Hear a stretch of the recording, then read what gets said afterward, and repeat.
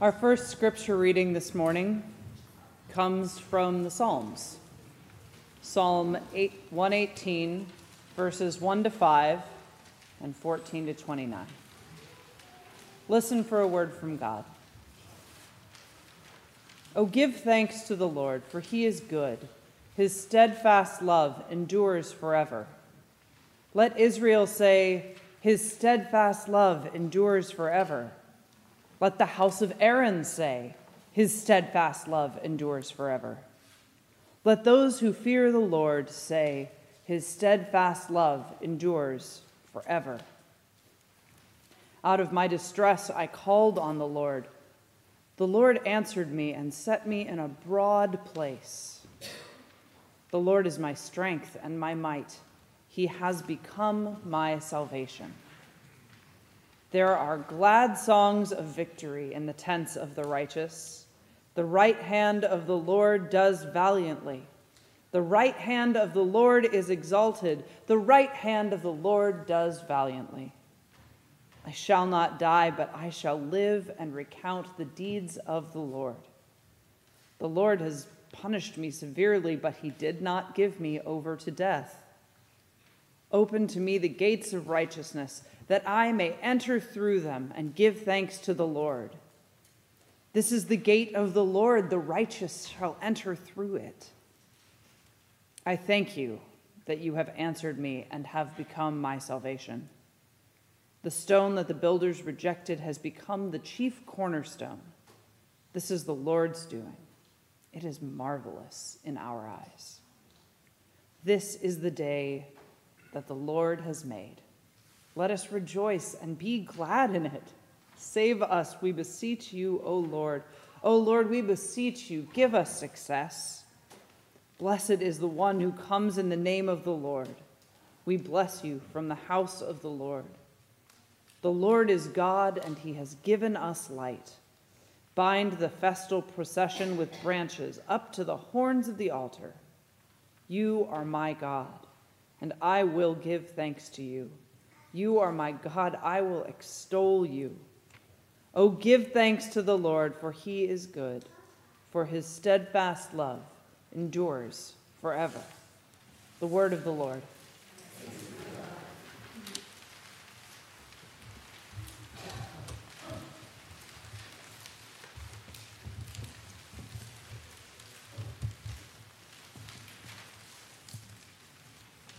That psalm, God's word to us this morning, which is the foundation of our worship service, our baptism and ordination installation service this morning, is familiar to many of us because it's a psalm we always read on Palm Sunday, sort of the processional psalm. The words are quoted in Matthew's gospel and other gospels as Jesus enters Jerusalem for that final time.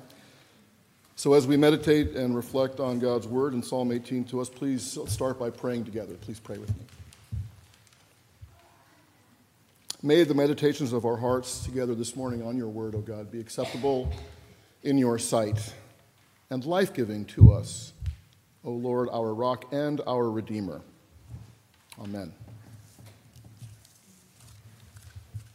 Almost exactly 11 years ago today, at the Pacific Lutheran Theological Seminary in Berkeley, California, a long way from here, the Reverend Nadia Bolz-Weber, who is the pastor of a Lutheran congregation in Denver called the Church for Saints and Sinners, gave the commencement address to the graduating seminarians. And she said, "Perhaps, dear graduates, you are sitting there today wondering if you now have what it takes to serve this church that you love. Perhaps you're thinking, am I prepared? Do I really have what it takes to serve the church as a leader?" And the answer, of course, is don't be silly. Of course you don't. If you're worried that you have weaknesses or deficiencies or shortcomings, you can stop worrying, she said. You're right, you do. You really don't have what it takes. But fortunately, you do have the God that it takes. And the question Nadia Bolz-Weber asked the seminarians that day The question that she's asking us, too, is not whether your failings and weaknesses and shortcomings will get in the way. The question is, will your strengths get in the way? I love that question.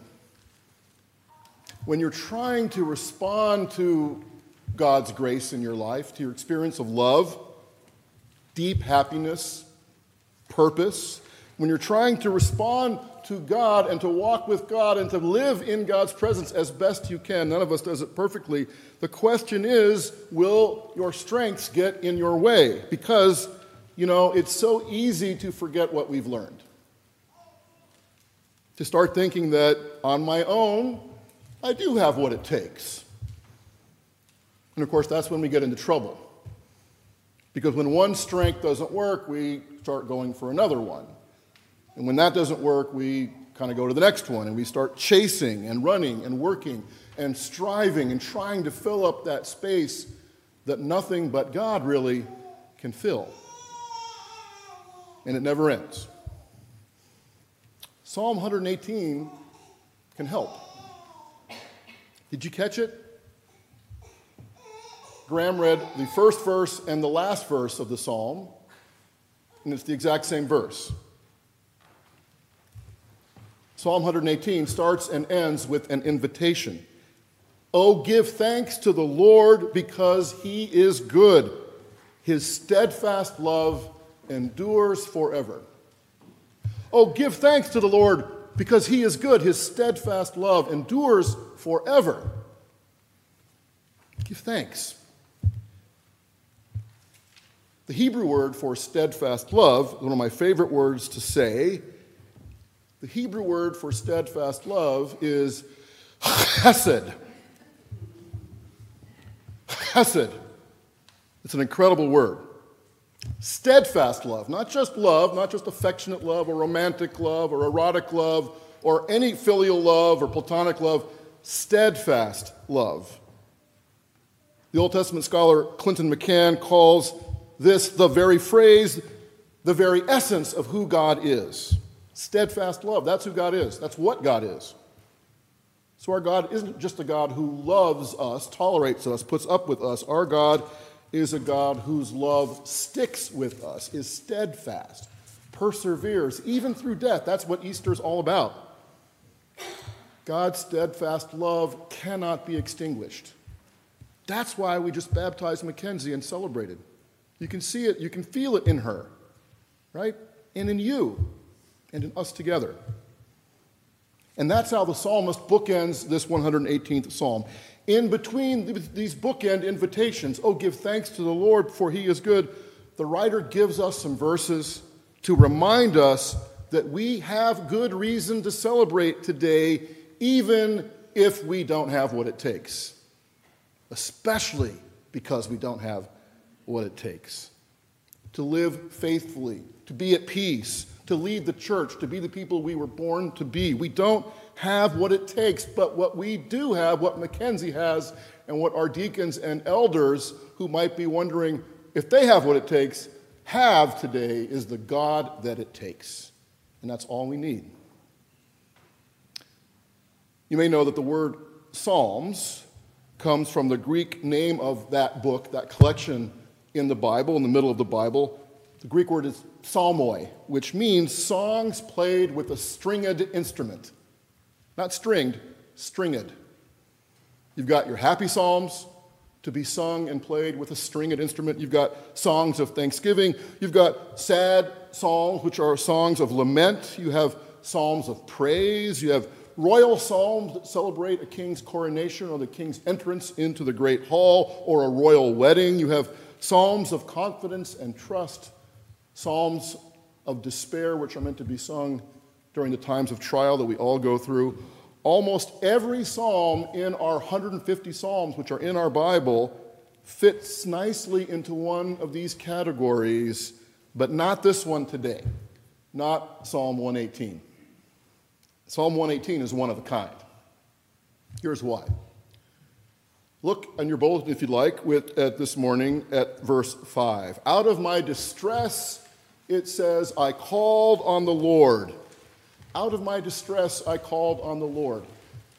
The Hebrew word for distress, matzar here, is really better translated a narrow place, or to use kind of a colloquial modern English phrase, a tight spot. Out of my narrow place, I called upon the Lord. Out of my tight spot, I prayed, I opened my heart, I called upon the Lord, I cried to the Lord, I screamed to the Lord, maybe. I might have even screamed at God. If I'm honest with myself, sometimes that happens. That's a tight spot when you feel like that. So when we're singing Psalm 118 or reading Psalm 118, we're meant to remember the tight spots, the matzarot we've been in, the narrow places where we've been confined in our lives, when we know what it feels like to be squished and squeezed and squashed with fear and anxiety, maybe even pain, maybe worry, maybe anger. Close your eyes for a moment, if they're not already closed, and go back to the tough times in your life story, the toughest times. Pick one. Your tight spot, your narrow place, your place of distress. Recall how it felt. Not so much the details, just the feeling of loneliness, of anxiety, maybe depression, maybe fear, maybe anger. Now, think back to the moment when you got out of that tight spot, when you lived through it, when you emerged on the other side of it, one way or another. All of a sudden, maybe, like Paul on the road to Damascus, or like most of us, slowly and methodically, you emerged. That's the rest of verse 5. Take a look right here at the beginning of this psalm. The psalmist remembers, out of my distress, my hatzar, my narrow place, my tight spot, my moment and place of pain and fear, I called on the Lord, I cried to the Lord, I screamed to the Lord. And then the rest of verse 5 says, and the Lord answered me and put me in a broad place. Broad place is a place where you can breathe. You can see the sun again. You can feel its warmth. You have options again. And you didn't get there on your own. You just found yourself there. Sort of like, for those of us who remember the old show Star Trek, when we got beamed up or beamed down, there you are. Somehow you made it. Because you didn't have what it takes on your own. I didn't have what it took on my own. And yet somehow I'm here to tell the story. Now, we're not really sure how Psalm 118 was used. It describes some kind of procession or parade, which is one reason we use it in Palm Sunday, we Christians, where the people march down the street into the great sanctuary. We're sure that's behind these verses somehow. Something has happened, something hard, something bad, something big, and not just a personal crisis or a personal experience of suffering. There's been some kind of national crisis. The whole people of God has been together in some kind of tight spot, like a pandemic, for example, or a war, or a time of anger and polarization. Just saying. And now whatever it was that was so hard, so tight, so narrow, so constricting, is past, is over. And so led by the king, the people are marching together and celebrating. And as they go, those invitations at the beginning and end of the psalm are yelled to the people on the side of the road standing there. Come, join us. Come, give thanks to the Lord, for he is good. The procession gets bigger and bigger, goes forward. People respond. It gets bigger and bigger still. As the parade enters the temple precincts in Jerusalem, the leader, the king maybe himself, demands to the gatekeeper, open to me the gates of righteousness that I may enter in and give thanks to the Lord.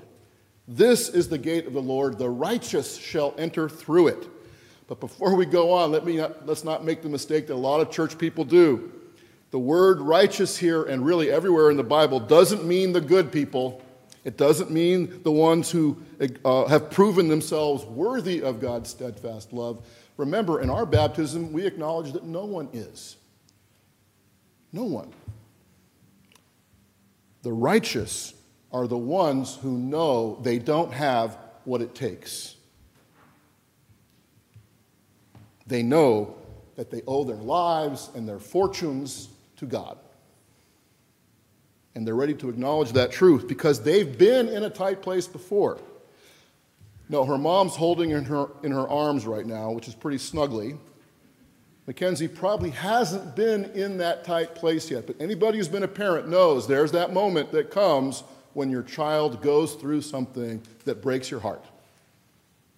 Happens to everybody, eventually, sooner or later. That's life, right? They acknowledge that they owe their lives and their fortunes to God because they know they don't have what it takes. They couldn't get out of their tight spot, their narrow place by themselves, and yet here they are in a broad place now with their whole life ahead of them, just like Mackenzie.